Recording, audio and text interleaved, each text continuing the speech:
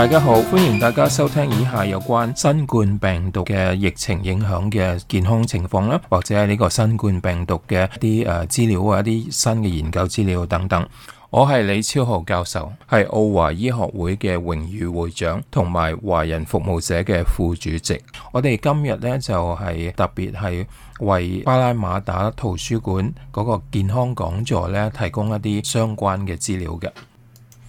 大家好啊！最近多咗好多新冠病毒同埋新冠疫苗嘅好多資料呢，係想同大家去分享嘅。咁呢啲資料呢，其實呢充分表現出新冠病毒呢係完全唔跟嗰個傳統去出牌嘅，即係唔跟個規則去出牌嘅。咁變咗咧，好多時咧，醫學界估計嗰啲新冠病毒應該係點樣，但係每一次都估錯。喺過去一年之間呢，一年之中咧，其實咧，醫學界對新冠病毒或者新冠疾病估計方面咧，實在係即係可以話錯漏百出嘅。咁其實呢啲亦都唔可以怪有關方面嘅醫學專家嘅，因為咧始終新冠病毒咧係一種全新嘅一種病毒啦。咁所以咧，我哋醫學界咧只係諗住話佢類似邊一啲咁嘅病毒，咁就用翻我哋對於其他嗰啲病毒所認識嘅資料咧，嚟到估計呢個新冠病毒可能係會咁樣，但係咧估錯係完全唔奇嘅。不過咧，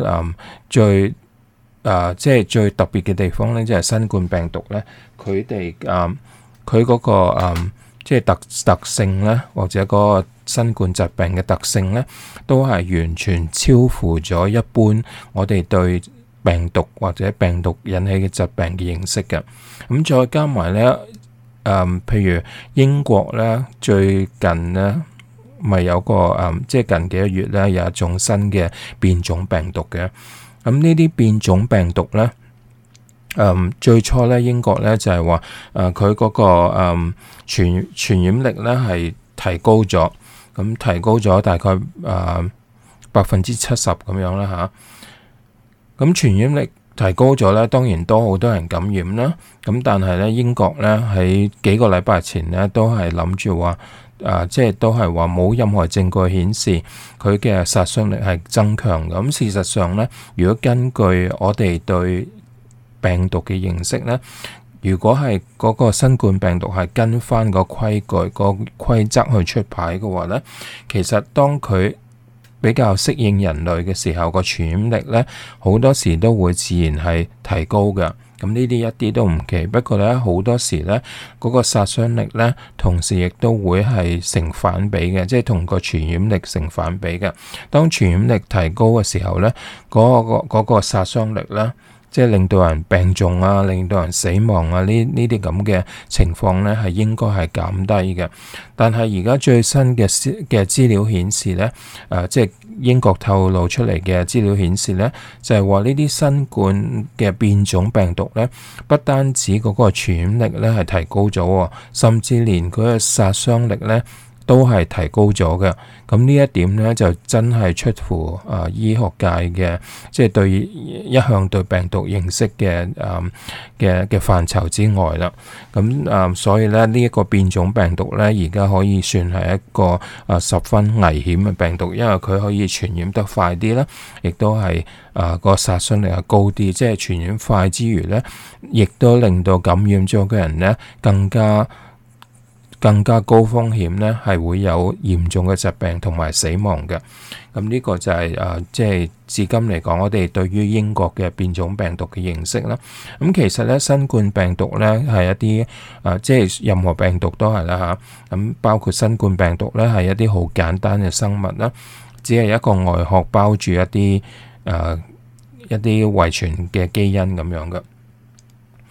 咁因為佢咁簡單咧，咁所以咧佢哋嘅變種咧係好容易嘅。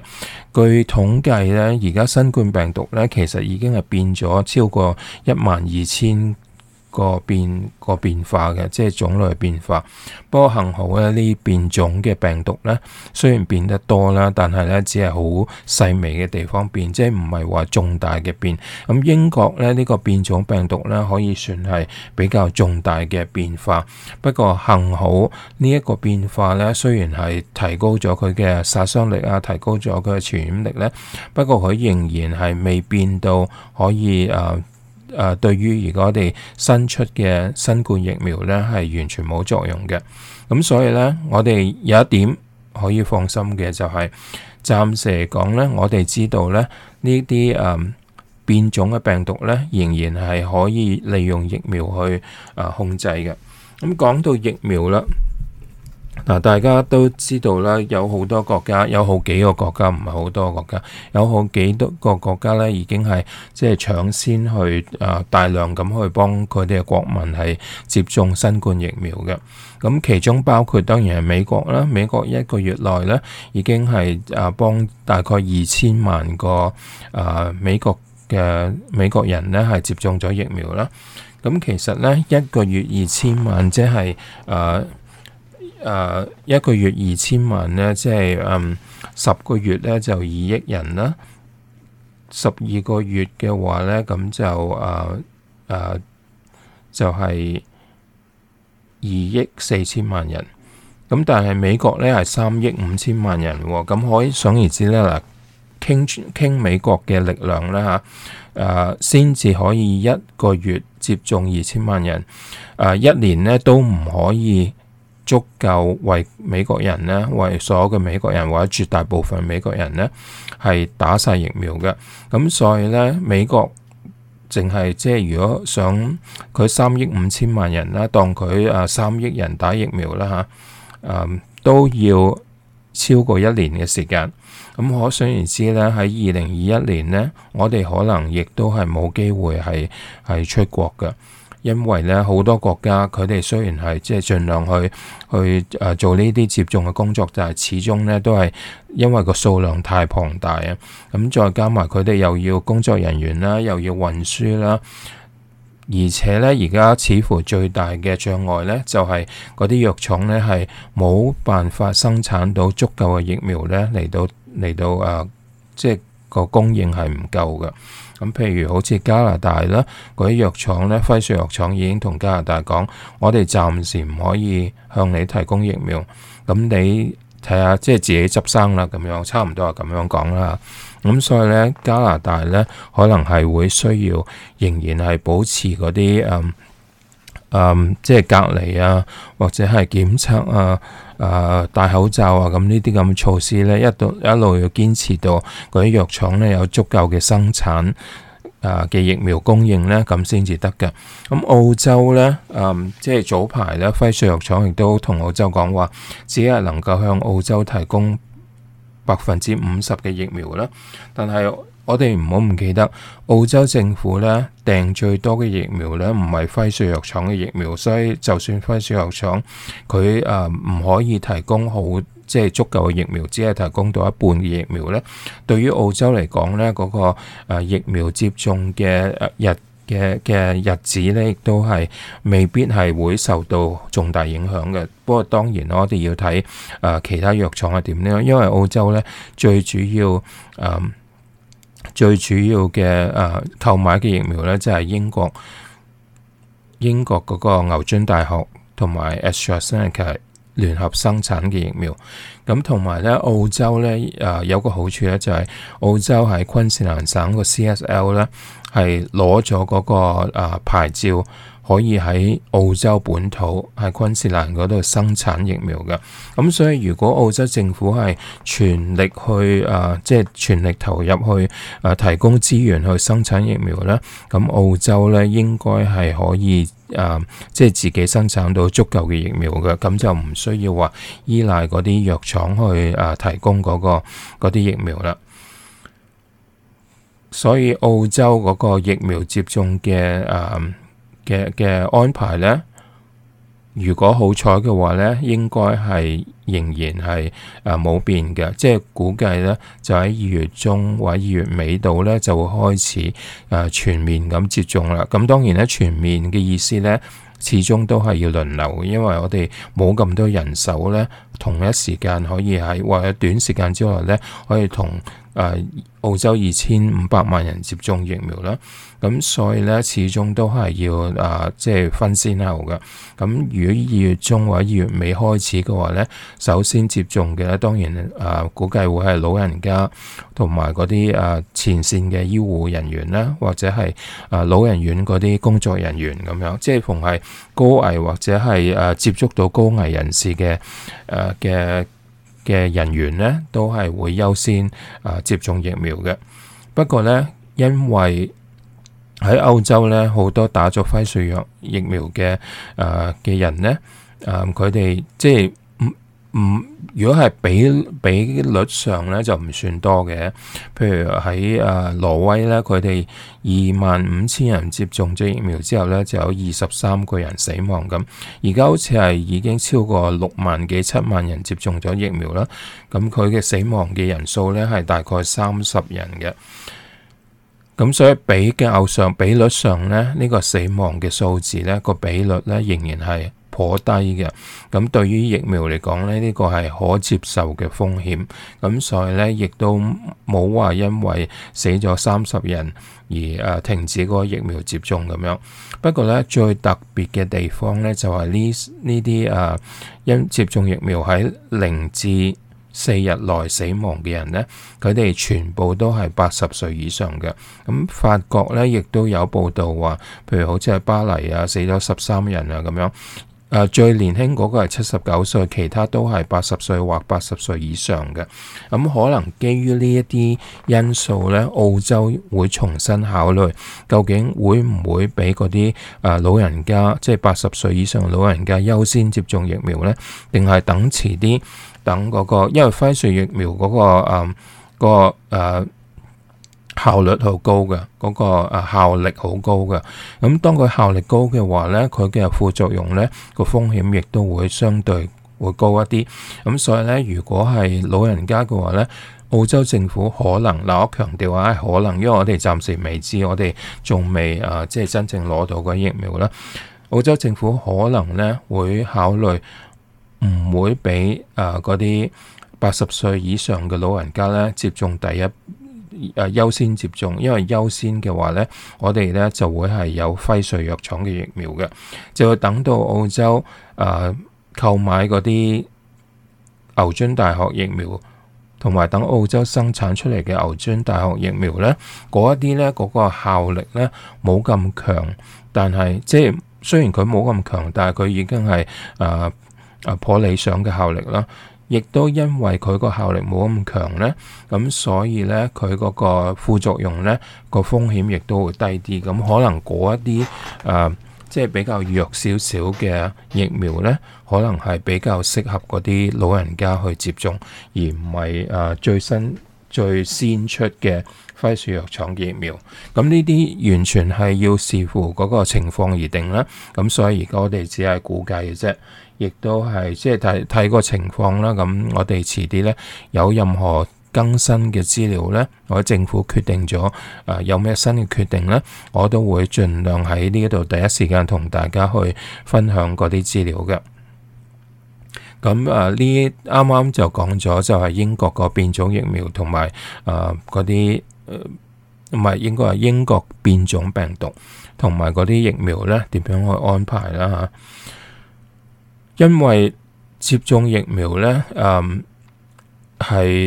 即係輝瑞藥廠咧嗰啲疫苗咧運輸同儲存咧係要喺-70度嘅溫度嘅。咁所以咧，對於澳洲，你知澳洲係好大嘅地方啦嚇，澳洲偏遠嘅地方咧係離開好遠嘅。咁而家咧雖然咧我哋好多即係好多好好嘅火車啊，或者係高速公路啊，咁嗰啲貨車亦都係可以運輸，即係運輸嘅設施咧，澳洲係唔錯嘅。不過咧好多時咧嗰啲貨車，譬如運啲凍嘅海鮮啊、凍肉啊入去偏遠地區咧，佢哋通常咧都係最多去到零下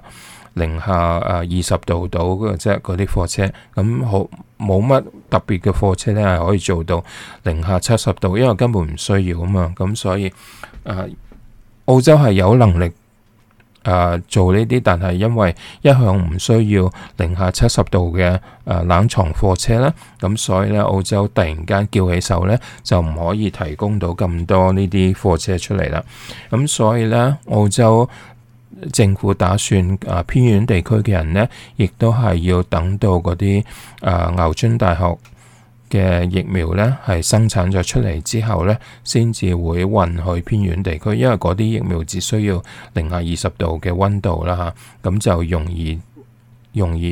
處理同安排好多啦。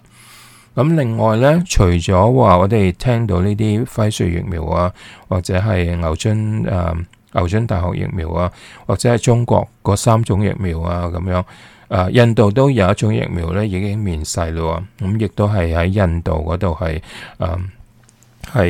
開始接種嘅，即係俾人接種嘅。咁除此之外咧，其實咧仲有超過200種新冠疫苗咧係喺研究階段，即係仲未完成過研究嘅。咁所以咧，如果時間越耐咧，譬如過多1-2個月啊、2-3個月啊咁樣咧，可能疫苗嘅選擇會更多，同埋咧變咗咧，我哋可能到時可以揀一啲比較容易運輸啊，或者係安全好多、肯定安全好多嘅疫苗咧，俾啲老人家啊，或者係嗰啲即係有啲人好擔心嗰啲強得滯嘅疫苗，好似輝瑞疫苗咧，可能會有風險啊，即係副作用大嘅風險啊咁樣。咁可能佢哋咧會寧願係等到嗰啲即係其他疫苗出咧，睇定啲先。咁當然啦，如果你盡快去接種個疫苗咧，就盡快得到保護啦。咁講到接種疫苗得到保護咧，咁以色列咧亦都係其中一個即係比較快係採取即係向公民大量接種疫苗嘅國家之一啦。咁喺以色列咧就發現一個好即係好特別嘅情況喎。咁以色列咧接種咗好多人啦，好似係接種咗成200萬人㗎啦。咁接種200萬人之後咧，佢哋發覺咧有12400人咧，佢哋係跟住就即刻感染咗嗰個新冠病毒啦。咁變咗有啲人咧就話點解接種咗疫苗，即係當然佢哋係接種到1劑疫苗啦嚇，咁佢係要等3個禮拜之後咧先至可以接種第2劑嘅。咁佢接種咗1劑疫苗之後咧，有萬幾個人咧係感染咗新冠病毒嘅。咁其實咧呢一啲都唔出奇嘅，因為咧而家我哋好多專家咧都係話呢啲疫苗咧係保你唔會有嚴重嘅症狀，保你唔會死亡，但係咧唔保你唔會受感染喎，亦都唔保你受感染之後咧唔會將個病毒擴散開去。咁好多人咧亦都會即係打咗疫苗之後咧，亦都會有個錯誤嘅諗法，就係哎呀我打咗疫苗啦，而家可以好似有免死金牌咁啦。但係唔好唔記得咧，你就算打咗1劑嘅疫苗咧，打1劑嘅疫苗，譬如即係輝瑞疫苗咁咧，你打1劑之後咧，你嗰個免疫能力咧係可以大概有52%嘅免疫，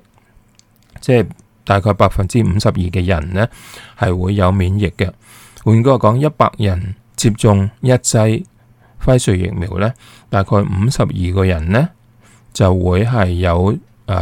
一部分嘅免疫能力、免疫嘅功能出現。但係另外有48%嘅人咧，即係48個人咧係冇嗰個免疫力係產生嘅，要等到打第2劑咧先至先至有足夠嘅免疫力㗎。咁變咗，如果佢哋誤以為自己打咗一劑之後就有個免死金牌，跟住就走去威啊，走去即係探朋友啊，一齊去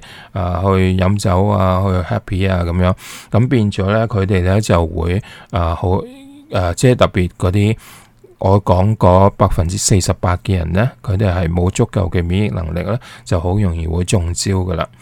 咁另一方面咧，打咗疫苗之後咧，我哋亦都要俾時間嗰啲我哋嘅免疫系統咧去即係作出反應嘅。咁變咗咧，